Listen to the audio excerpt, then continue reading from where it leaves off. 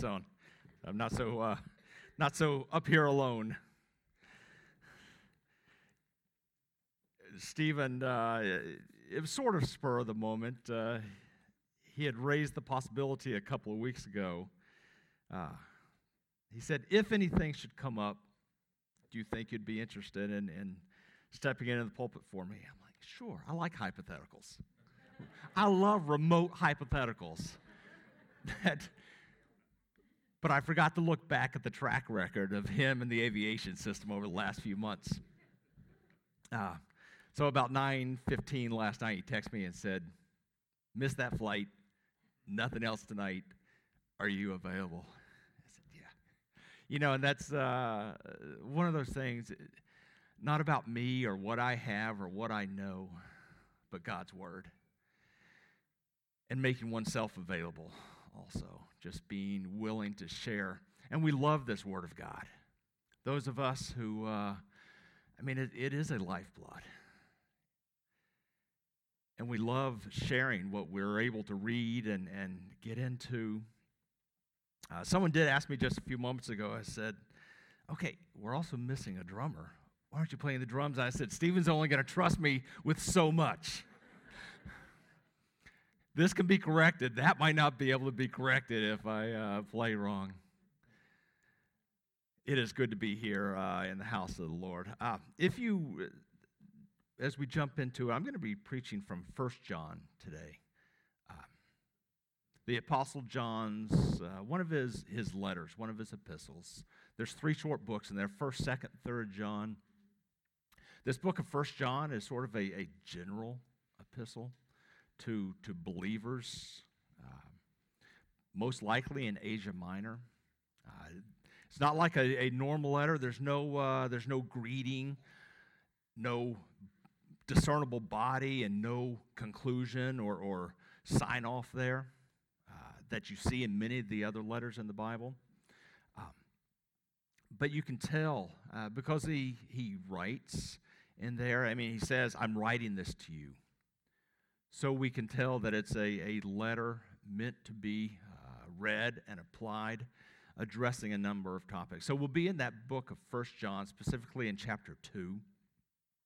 But also, if you have a physical Bible, put a bookmark into his Gospel of John, John 15, because he talks about some of these same things. And I'm just going to be looking at the first few verses.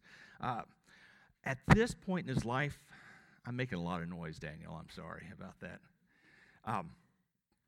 It's probably my beard hitting the microphone. By this point, the Apostle John is probably fairly old. This letter is written in the latter part of that first century. Reading some of the commentaries, probably between 80 and maybe 95 A.D. So 50 years after Jesus' crucifixion and resurrection and ascending back into heaven.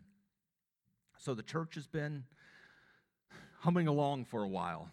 But John is writing this letter to address some of the things that the Christians are facing in their communities, in their culture, and even within the church. This is a letter of assurance. Your salvation is sure. Your eternal salvation is secure. Let me assure you of what walking with God looks like, what abiding in Christ looks like. So that's some of the topics that he hits on. This is, I referred to his gospel, the Gospel of John. That's to convert sinners, to talk about who Jesus is. This epistle and the second and third is to confirm the saints, to assure them, to reassure them, to help believers know that they have eternal life.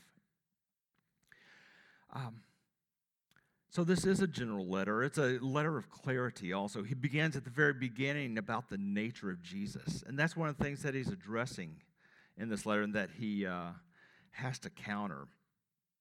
The believers here in these churches and these communities, they're hurting a little bit.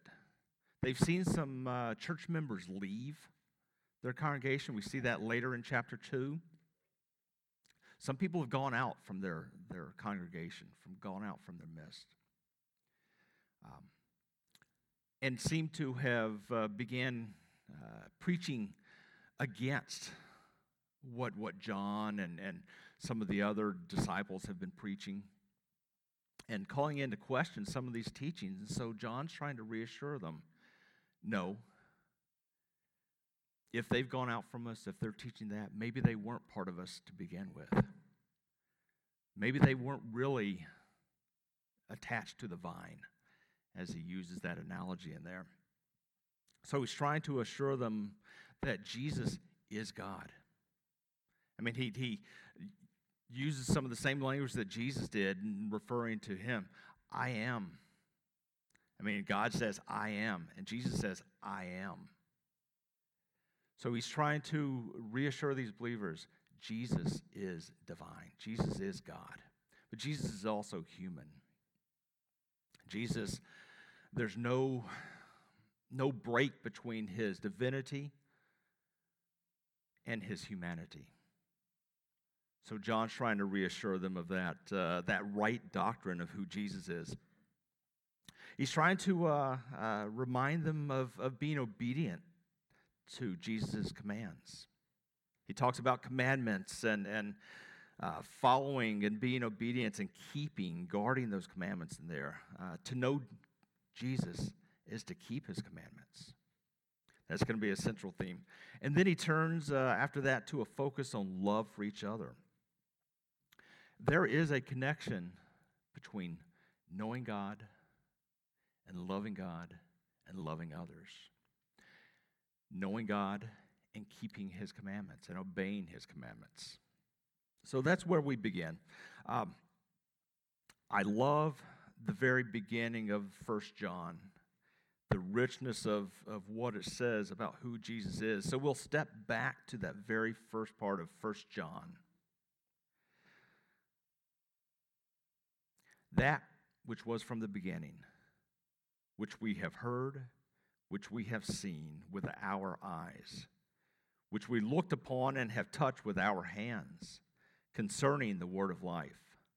The life was made manifest, and we have seen it, and testified to it, and proclaimed to you the eternal life, which was with the Father, and was made manifest to us. That which we have seen and heard, we proclaim also to you, so that you may have fellowship with us. And indeed, our fellowship was with the Father and with his Son, Jesus Christ. And we are writing these things that our joy may be complete. Is it this one? No. It is all me. Sorry about that. We see here one of the first purposes of writing this letter. John, several times throughout this epistle, says, here's why I'm writing this.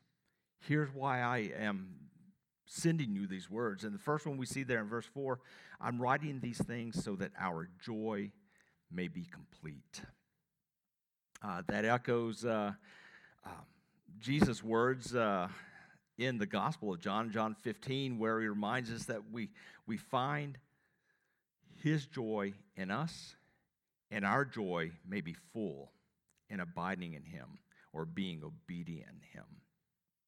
Later on, at the beginning of chapter 2, he gives another one of his aims for writing this. He says, my little children, or my dear children, my beloved ones.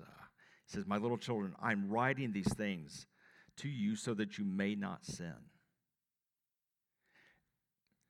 How precious it is to receive encouragement from someone who loves you so dearly, helping guide you away from sin.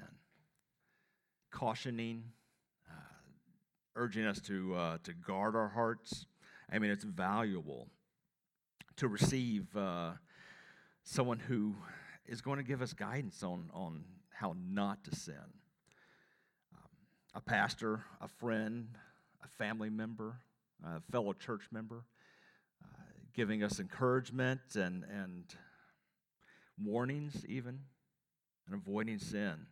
And that's one of John's points here as well. But he says, we are going to sin. He used this there in the rest of verse 1. He says, but if anyone does sin, we have an advocate with the Father, Jesus Christ, the righteous. We are going to stumble. We are going to fail and to fall. But John reminds us that we have an advocate. And I think of, we see a lot of courtroom dramas and trial TVs and such, and you might have a paid attorney, but an advocate is someone who is really invested, who really believes in you. And they go to bat for you and they explain. They want to see the best for you. Jesus Christ is our advocate, he says, the righteous one. And in verse 2, he says, beyond that, he is the propitiation for our sins. And not for ours only, but for the sins of the whole world. A price did have to be paid for our sins. It could have come to us who deserved it.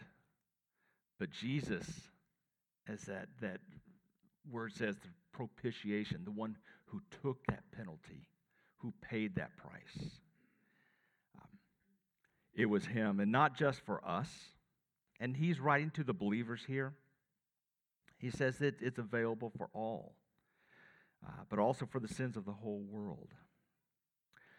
Picking up in verse 3, and this is the centrality of our text today. I'm going to read 3 through 6. And by this, we know that we have come to know him, if we keep his commandments. Whoever says, I know him, but does not keep his commandments is a liar, and the truth is not in him. But whoever keeps his word, in him truly the love of God is perfected. By this we may know that we are in him. Whoever says he abides in him ought to walk in the same way in which he walked. To truly know God, there is a difference between knowing about God or knowing of God and truly, really knowing God. And he's explaining here there in that third verse, and by this we know that we have come to know him, if we keep his commandments. That's that link there. If we know God, if we truly know God, we're going to keep his commandments. We're going to want to keep his commandments. We start thinking, what commandments? And many of us are very familiar and think back naturally to those 10 commandments and to the law that was given in Leviticus, and those were impossible to keep. They showed us the failing or the inability to keep that law. Jesus, when he was teaching his disciples and his followers, started talking about a new commandment I give to you, and other commandments that he was giving. And that's, Jesus specifically said, I didn't come to do away with the law. I came to complete the law, to fulfill the law, to make it perfect, to embody all that. Whatever you couldn't do as human, I will do as God, as that propitiation. But what things did Jesus command of his followers and those who would be his followers? The first one, right after Jesus spent some time in the wilderness, before he even started calling his disciples, one of the first things that he did, and we see it in Matthew 4, he says, repent. He says from that point forward, Jesus began to say, repent, for the kingdom of God is at hand. Not talking about a time thing, like it's coming, but it is coming. But the kingdom of God is here.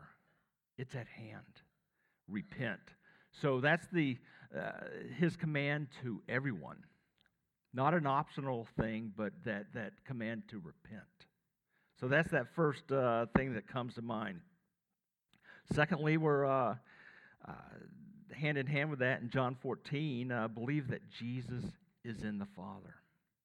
Jesus says, I am in the Father, and the Father is in me. So believe that Jesus is God. Thirdly, take up your cross and follow me. That's quite a command to those who will follow. Take up your cross and follow me. How about this one? Love one another. We've looked at that several times in John 13. Love one another. That's that commandment that Jesus gives to his followers. And then we've looked at it not too long ago and reading through the book of Matthew and studying Matthew. And this is a pretty tough one also. Pray for your enemies. Pray for your enemies. Not just those that you love and care about, but pray for those who persecute you. Pray always. Luke says, pray always, consistently. Go and make disciples. We think about that commandment at the tail end of Jesus' ministry where he says, go and make disciples. Those are those commandments that he's talking about here, that if we know God, if we truly know God, and if we truly know who Jesus is, we will follow those commands. How can we know? What's a sign or evidence there? And we know this, that we will keep his commandments. If we know him and love him, we will find his commandments to be valuable. It says keep here. What's keep? And it's not just store away his commandments. This is something that's valuable and precious and profitable to you. You want to guard it. But you don't want to hide it. You want to make it seen. This is something that's to be actively safeguarded, his commands. And if we don't know them, how are we going to safeguard them? So knowing them, spending time in his word and spending time in prayer is how we know those commandments. And we find joy in them. We don't find them burdensome. Stephen preached on joy a couple weeks ago in this series on fruit of the spirits. Finding joy in serving. Finding joy in being obedient followers of Christ. Not as an obligation or something that's hard to do, but joyfully serving because we love. Picking up in verses 4 and 5, he looks at the opposite side of him. And this is sort of him addressing, several times in John's epistle, he'll use that phrase, you've heard it said, or some say. Here he begins out and said, whoever says. He's addressing some of those who have either left the church and are calling into question some of the teachings that John is just so emphatically hitting on here, reminding the followers of. So he's addressing some of those whoever says or you've heard several times throughout in this book of John, or in this letter of John, 1 John. You will also, in that culture, there were some who were preaching and teaching against the true nature of Christ. And he addresses that several times here also. But picking up in verse 4, there at 1 John 2, whoever says, I know him, but does not keep his commandments is a liar, and the truth is not in him. But whoever keeps his word, in him truly the love of God is perfected. This, you remember that John and his brother James were often called the sons of thunder. he hits it fairly hard here. He says, they're liars. And that seems so tough, but he's calling it out there. He says if they say they know him, but they don't keep his commandments, they're liars. And God's truth is not in him. But the converse there in verse 5, but whoever keeps his word, in him truly the love of God is perfected. What's that perfected? And this is our love for God, our love of God. It's made complete. It's matured. It's made perfect. And nothing that we have makes it perfect. It's brought to a goal.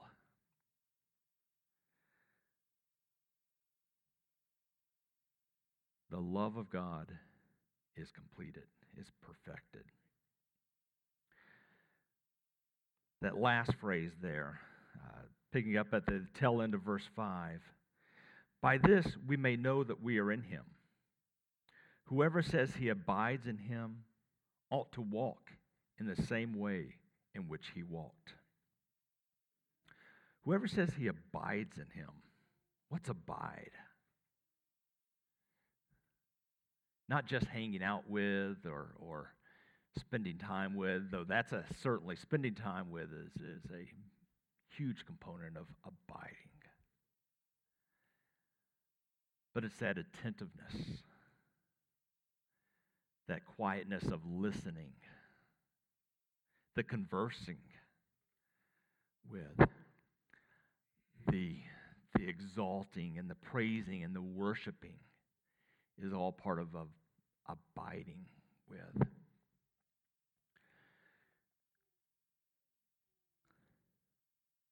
Whoever says he abides in him ought to walk in the same way in which he walked. If you don't mind, turn to the Gospel of John.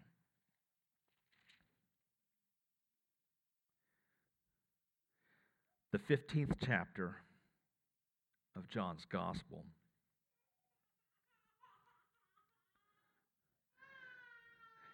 And this brings to mind some of the fruits of the Spirit that Stephen has been preaching us through and bringing us through. And look at the idea of abiding here. I am the true vine, and my Father is the vine dresser. Every branch in me that does not bear fruit, he takes away. And every branch that does bear fruit, he prunes, so that it may bear more fruit. Already you are clean because of the word that I have spoken to you. Abide in me, and I in you. As the branch cannot bear fruit by itself unless it abides in the vine, neither can you unless you abide in me. I am the vine, you are the branches. Whoever abides in me and I in him, he it is that bears much fruit. For apart from me, you can do nothing. If anyone does not abide in me, he is thrown away like a branch and withers. And the branches are gathered, thrown into the fire, and burned. If you abide in me, and my words abide in you, ask whatever you wish, and it will be done for you. By this my Father is glorified, that you bear much fruit, and so prove to be my disciples. As the Father has loved me, so have I loved you. Abide in my love. If you keep my commandments, you will abide in my love, just as I have kept my Father's commandments and abide in his love. These things I have spoken to you, that my joy may be in you, and that your joy may be full. The picture that we have of abiding in there is that is a branch dependent on that vine. And Jesus says, I am that vine, and you are the branches. And then as soon as you are disconnected from me, the branch, you wither. You die. And you're firewood. There's nothing, As soon as you separate from the vine, abide in me, draw strength from me, draw life from me. And what's the evidence that you are abiding in that vine? That you produce fruit. We've talked about those fruits of the Spirit. And we can't produce those characteristics that God has shown and that He expects us to produce if we're not abiding in Him. And He says, if you abide in me, you ought to walk in the same way in which He walked. That's John reminding us that if you're going to abide in Christ, you need to walk like He walked. And so we look and we see, well, how did Jesus walk? Jesus modeled a life of obedience. He set that pattern. I mean, we are humans. We are broken people. We are not going to be the perfection, the picture that Jesus set. But we strive to follow that pattern. We endeavor to walk like He walked. Jesus did God's will. He did the things that were pleasing to God. He modeled that life of obedience. We become more Christ-like, is what He's saying there. We ought to walk in the same way in which He walked. So if we love God, if we know God, we're going to keep His commandments. We're going to guard His commandments. And we're going to walk like Christ walked, like He showed us how to walk. We ask what our steps are, what we should do, and how we should act. Well, that first step, if you're not a follower of Christ, is to follow Jesus' first commandment to us: repent. For the kingdom of God is at hand. Jesus wants us to be part of that family. So repent. He wants you to have that relationship with God. If we are followers of Christ, we look at other aspects of what He has called us to. How do we press in? We pick up our cross and follow Him. We walk like Christ walked. We press in to His commandments. We dive into His Word to see what Jesus is saying and how His followers should act, how we should treat each other, how we should love each other. Those next few verses after verse 6, He goes right into loving one another and saying, this is how people are going to know that you're my followers, when you love one another. That's our next step in knowing Christ, is in loving His Word, loving His commandments that He gives to us, and loving one another. Let's close up in prayer, and I'll turn it over to the worship team. Thank you for the opportunity to step in. I pray that God has used His Word in spite of the messenger today. So thank you. Father God, we do love You. We thank You for bringing us here today. We thank You for Your Word. God, may Your Word shine through me, shine in spite of me. Father, we do love Your Word. We find it so valuable and so precious. Lord, let us keep Your commandments. Let us keep Your Word. Father, let us look at Your Son and the way that He walked and how He showed us to walk. Father God, thank You. Let us hear Your calling now. Let us hear Your leading. And let us know You more deeply. It's in Jesus' name that we pray. Amen.